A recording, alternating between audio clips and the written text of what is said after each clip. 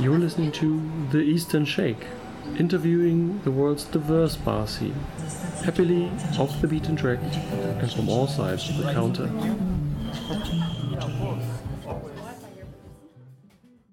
Welcome back to our second of two parts of the podcast with Tomek Rohr. And after learning about the general layout of the Polish bar scene, we go into details. We talk a little bit politics, we talk Brexit, and we learn about the high quality of the local bar scene. Let's dive in.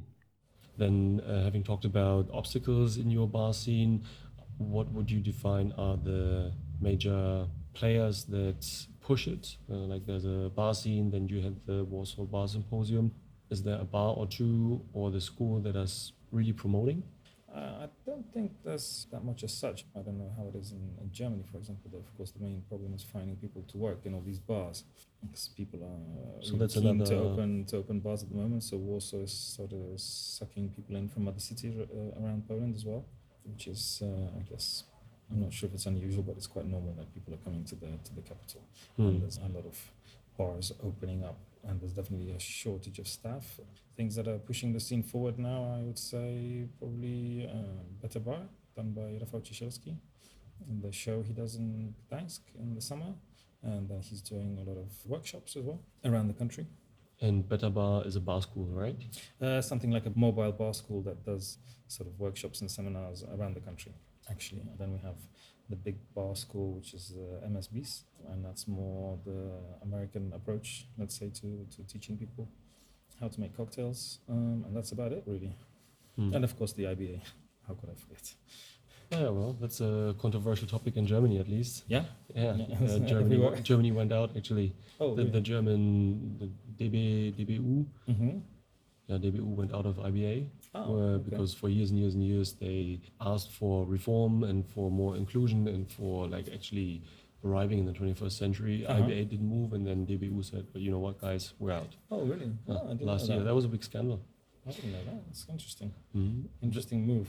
Yeah, definitely. Big balls, huh? Mm-hmm. Just briefly going back into what you said about many bars opening up and sucking up talent. Now, it appears Brexit is just around the corner, and from what we hear, up to 40% of all the meaningful London bartenders are non-English, and quite a few are Polish. Do you feel if Brexit happens, Warsaw will profit? Will many return? Is Warsaw strong enough? Does it have enough draw to bring these people back? I would be surprised, London is an expensive city, but if you get used to the incomes, I think it would be difficult to come back to Polish reality, let's say, to be bartenders. But people are starting to come back more and more, which I've seen. And you've been to Berlin numerous times. You've been to Bar Convent, you've been to Distille, and you've brought both of your bars over to Berlin a couple of times. So maybe you don't have intimate knowledge, but you've got a great overview. How would you compare the two bar scenes? Well, I think it's difficult to compare. The main thing being that people in Germany are definitely much more well off, so it's relatively cheaper for them to enjoy cocktails, I would say. And people are more used to going out or spending time out, first starting with breakfast, lunch, and then dinner, and going out drinking. Here the culture is a little bit more, say, home focused as far as going out goes. Not that often people will go out for a drink after work. Usually they'll go home. So that means that I think at the moment there are more bars than people who are willing to spend money in them. That's my feeling generally, but the standard is just as high as in Berlin, but it looks like people are a little bit less educated. People in Germany definitely know their alcohol is better, I would say. That's because they can afford to drink better alcohol. Okay. And connecting to that, what would you say can Berlin learn from Warsaw, bar-wise? Good question. I'm not sure if there's anything Berlin could learn from Warsaw bar-wise. Maybe.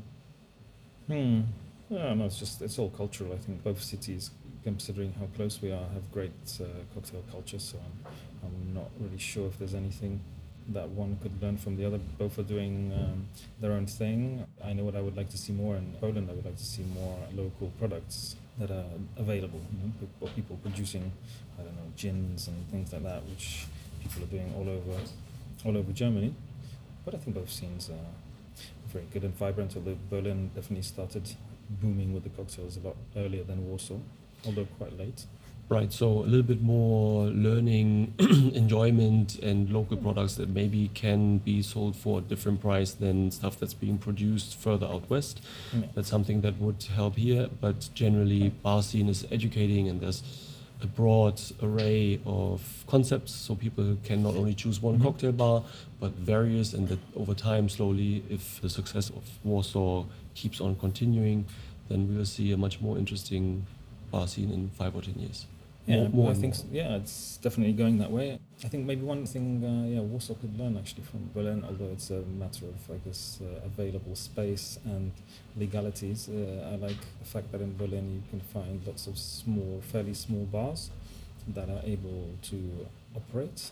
Let's say, considering the scale of the operation, it's quite surprising. I mean, Kupfer is a small bar, Buck and Breck and places like that, which very often when I take people from Warsaw, people who work, let's say, in this business or the industry, are very surprised that there can be a bar with 12 seats and people are able to run it because the people who run it are the owners of the bar.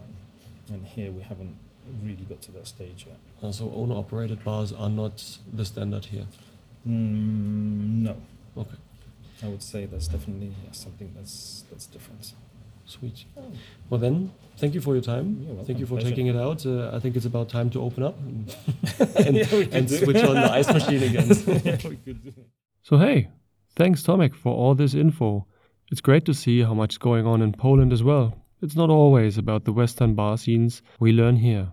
I hope that we will learn much more about all these colorful bar scenes east of Berlin as well, and I hope you will join us.